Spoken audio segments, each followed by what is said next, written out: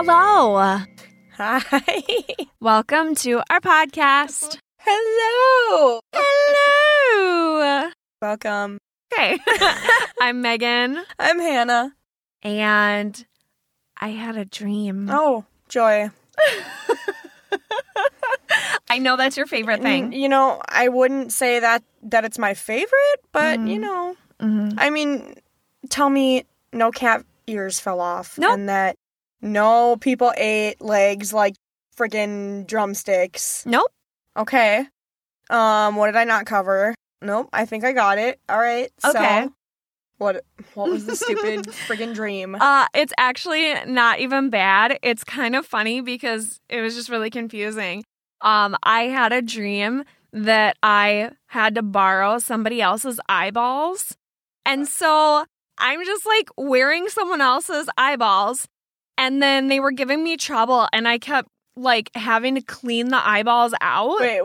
Why? I don't know why. Why did you have to borrow someone's eyes? I don't know. Was like something wrong with your eyeballs? It was never explained to me. And was there any point that you didn't have eyeballs? Not that I know of. Damn.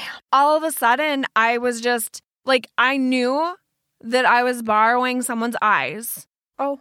And, yeah, they were just giving me trouble. And you walked by and you were like, what are you doing? And I was like, I keep having to clean these ones out because they didn't take good care of them. I'm never borrowing their eyeballs again. Oh, no. Yeah. And I don't know whose they were either. Oh, man. Yeah, you have eyeball issues. Mm-hmm. She really does. I have to pick things out of her freaking eyeballs.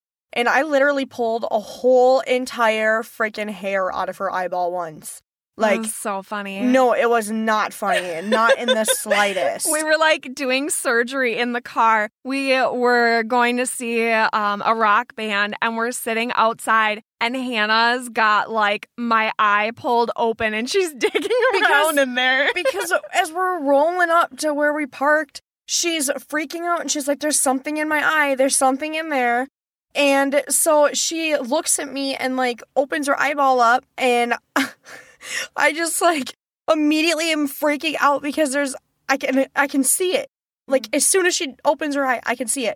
Like a whole entire hair in her eyeball. And it was like twisted around in the bottom. It was.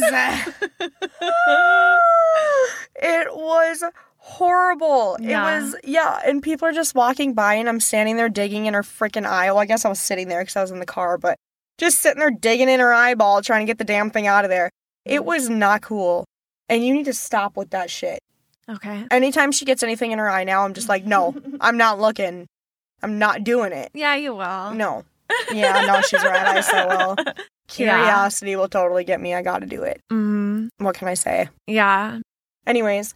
Okay, and then the other dream I already told you about, but I'm going to bring it up again. I already don't remember, so. It was like 2 weeks ago, I died in my dream. Oh, yes, that's right. Yeah. Mm-hmm. And then it was super interesting because once you die, like, nobody talks anymore. You just, like, know what everybody's thinking. And, which I guess would be problematic for me. I was just gonna say. Although, you can see it on my face anyways. I feel like it'd be problematic for anybody anyways. Yeah. Yeah. Yeah, so there's no talking. You just can't. And then you get like assigned these rooms and you have to go through all these training courses now that you're dead. Oh, I forgot about that. Yeah, and then I was telling Hannah that like everybody has roommates and she goes, "Oh, who was your roommate?" And I was like, "Well, I didn't have one because I was waiting for them to die." You imagine just like moving into an apartment and just sitting there waiting. And you're like, yep.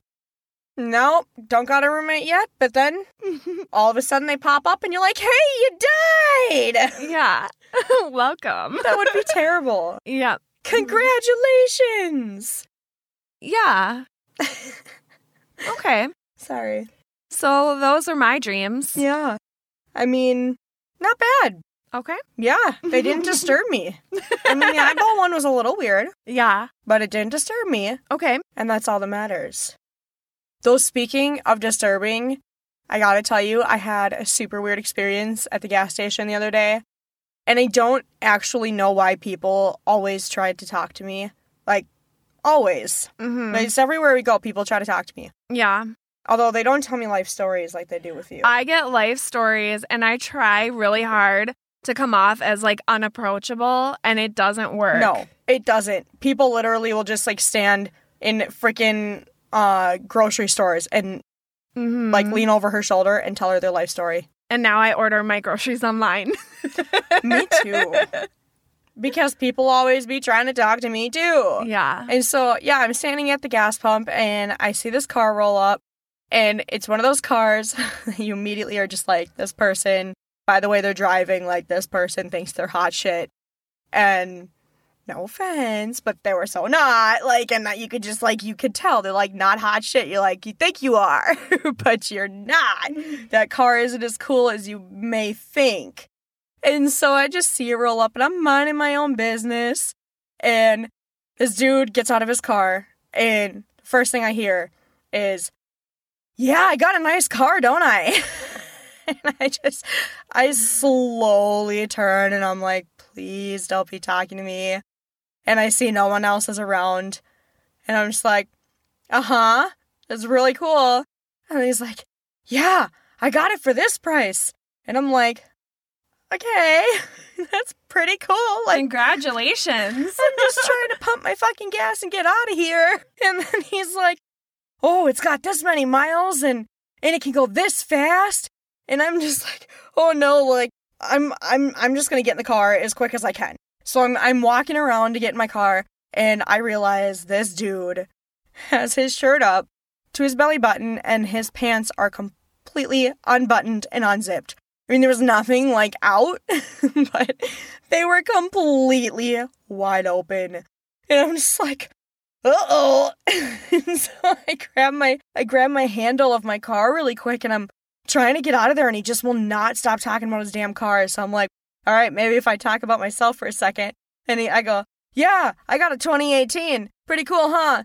And then he responds, and I was like, he goes, how did you end up banging it up? And I was like, oh, I didn't do it. My coworker did it. Okay, bye. And I jumped in my car as fast as I freaking could, and I just, like, dipped the fuck out. I was like, I'm done. I'm done with the day. Everybody leave me alone. I don't even, why? Like, I'm minding my own business. I'm thinking he's gonna, like, murder me. I'm just thinking, thank God I'm at a gas station because, you know, there's at least some people around and it's midday. Not that that's 100% safe either. But anyways. Dude, like I told you before, straight up, this guy was, like, probably homecoming king in high school. I know. And he just can't move past that shit. That was all he's got. That's straight up, like, exactly the vibes I was getting to. Yeah. Along with really creepy vibes that were making me want to get the fuck out of there. Bye. Oh, yeah, bye. Well, not you guys. Just the guy. Yeah. Yeah, it's not We love the end. you. You we guys have more to stay. tell you. We do. We do indeed. Actually, you know what?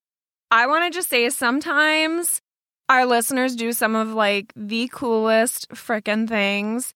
And we got 2 recommendations on Facebook on our site. And I gotta tell you, I never even thought of that as an option. Me either, but so how cool. I was very stoked. Yeah. So we are going to give a special shout out to Blake Baldwin. Yeah. He says, always keeping me occupied while on my commute to and from work. So thank you to Blake. And the other one that we got was from James Freeman. And he says, you guys have a good and interesting podcast going. Keep it up. We will. And thank you. Yes. So, thank you. Yeah, that was a really fun surprise for us. Thanks, guys.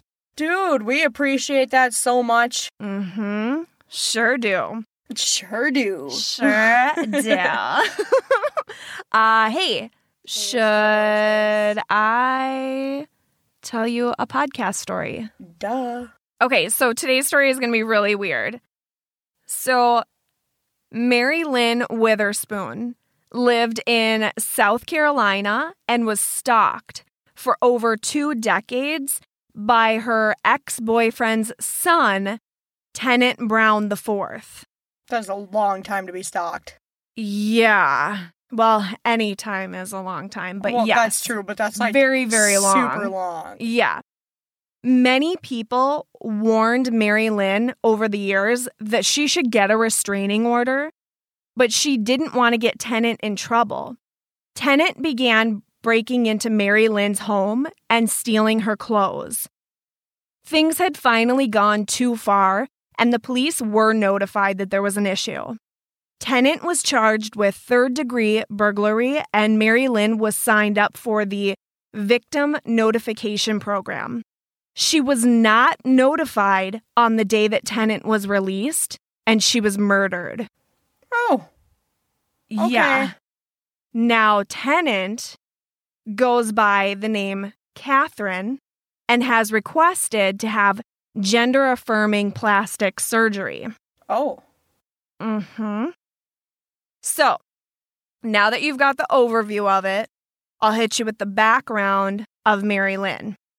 Okay? All right. Here we go. So, yes. She was born in 1950, and she was a French teacher at Charlestown Academy. She was described as bright, giving, patient, understanding, and well-liked. In 1981, she met a man named Edmonds Tenant Brown III, who was an attorney. Edmonds had a son who was around 10 years old at the time, which was Tenant Brown IV. Growing up, Tenant never had friends, and he wasn't able to relate to the children, but craved attention from adults. He was very jealous of the attention that his father was giving to Mary Lynn, and he became very isolated. Uh-oh. Yeah. So Mary Lynn and Edmonds actually broke up eventually, but unfortunately, she continued to have interactions with the son, Tenant. Tenant's behavior was odd, and he began dropping by Mary Lynn's home without calling and would often wait outside for her to get home from work. Don't like that. No. Tenant obsessively stalked Mary Lynn for over 2 decades. In April of 2003, Tenant was waiting in Mary Lynn's backyard, and she saw him when she returned home and discovered that items were missing from her laundry room. She did not report the incident to the police, but she did tell some family members. Why not, man? If things are going missing, come on. I know. Someone was in your house. She was so scared that she would get Tenant in trouble. She was trying to give the kid a chance. Ugh. They urged her to press charges and to get a restraining order. Mary Lynn decided to go to a gun shop to get some advice. They gave her pepper spray to put by her bed and had her install a security system. Hey, everyone should carry pepper spray, just saying. Yeah, it's a good idea. I legit just got some in the mail today. Oh, that's what was in there. Yep, I know. It's such an abnormally huge friggin' box for a little thing of pepper spray. Yeah. It's ridiculous. Mm-hmm. Anyways. Okay.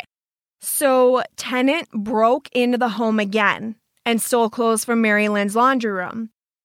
This was finally scaring her, and she decided to give a statement to the police on July 10th, 2003. Tenant was charged with third-degree burglary, and Mary was signed up for the Victim Notification Program.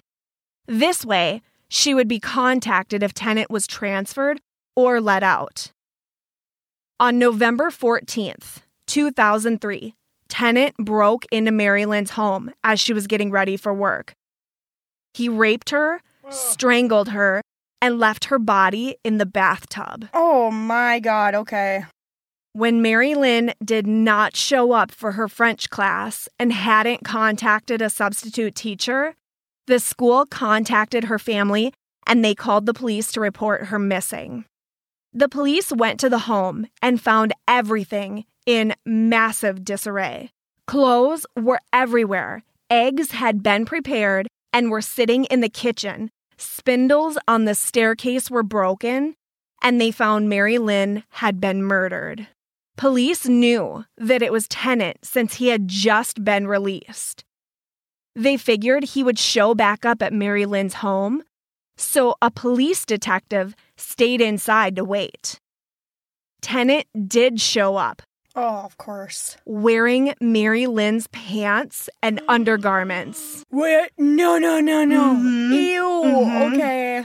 This one's messed up, I'm telling ya. They did a search of his car and found a very detailed letter with hundreds of pages that he wrote while he was in prison. And apparently, he was allowed to just leave with all these letters, and no one checked to see what they were. Tennant practiced Mary Lynn's signature hundreds of times, wrote about his plan to murder her and to refinance her house. On his to-do list, get a stun gun, take care of MLW, which is Mary Lynn Witherspoon, and put her on ice. He made a fucking to-do list about killing her. That's awful. Uh-huh. In prison and was let out with his to-do list. Gee, I wonder what they thought he was going to do. Yeah. Just walk down the street and toss it in the trash. Sure. The day after the murder, a victim notification letter showed up to Mary Lynn's home, but it said Tennant was being transferred, not released. He had been dropped off at a mental facility, but never reported to his counseling session and went missing. On the day of Mary Lynn's funeral, a FedEx package arrived to her house that had a wig that matched her hair color, Oh, God. makeup, No. and foam breasts. Okay. Uh-huh. Tennant used her credit card for the purchase and was planning on becoming her and taking over her life. He had... This is so terrifyingly gross. Uh-huh. He had her car keys, house keys, and he had already changed his driver's license address to Mary Lynn's house. In 2004, Tennant pled guilty to Mary Lynn's murder and was sentenced to life in prison without parole. Tennant now goes by Catherine and claims the emotional distraction of suppressing his gender identity in court put him in a state that's similar to PMS and caused him to confess to a crime that he didn't commit. He has requested that the South Carolina Department of Corrections provide him with gender-affirming plastic surgery. He says, "If I had not been such an emotional basket case, I would have pled not guilty and taken my chances with a jury trial." The claim is that the lawyer insisted that he hide his gender identity issues in court. He says, quote, "If I had been able to dress the way that I would have felt more confident, I would have been dressed in a cream-colored Chanel skirt suit with a pair of 4.5-inch spike heel Jimmy Choos and makeup." He says, "I truly believe my outward appearance does not match or correspond with my inner self, but as a female, I would be complete and a productive member of society because I would actually be comfortable in my own skin."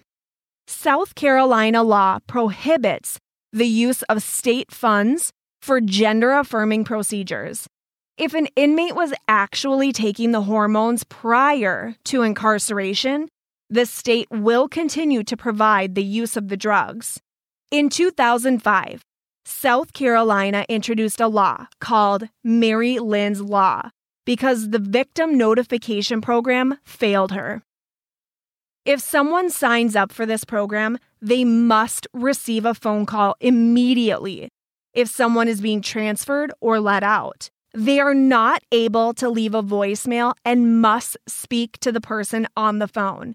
If they're not able to get through right away, an officer will be dispatched to the person's home or work to make sure they have face-to-face contact. Oh, I like that. And that is Mary Lynn's legacy. Oh, man. Yeah. I mean, it's always so sad when something like that tragic happens, but the fact that it can make a movement happen to like that, where they actually are sending a cop immediately dispatched, like that's going to save lives. Yeah, I love to see a change like that. And I'll tell you, I'm really irritated with all of the things that Tennant was saying. Like, oh, if only I felt like myself and got to wear the clothes that I wanted to. That's not a reason to exactly. kill somebody. Yeah, then I would have been okay with myself and I'd be a productive member of society. No, you wouldn't. You made those choices. Yeah, that's not a reason to kill someone. That doesn't happen just because you're not, exactly who you want to be. That's ridiculous. Right. And he killed the one and only person that really cared for him. Exactly. So, pretty sad if you ask me. It is. So, that is the end of our story today. Kind of a short one, but still needs to get out there. I agree. 100%. So, if you have any creepy stories that you want to send over to us to read for the podcast, feel free to email them over to drinkingthekool-aid@yahoo.com, or just simply go to our Facebook page. That's probably easier to remember. You can send us a message on there. If you want to buy us any tequilas for our next episode, you can head over to our page, drinkingthekool-aid.com. Subscribe to our podcast so that you get notifications of our new episodes. They come out every Sunday. Leave us a 5-star review if you love us. Tell your friends, tell your cats. Bye.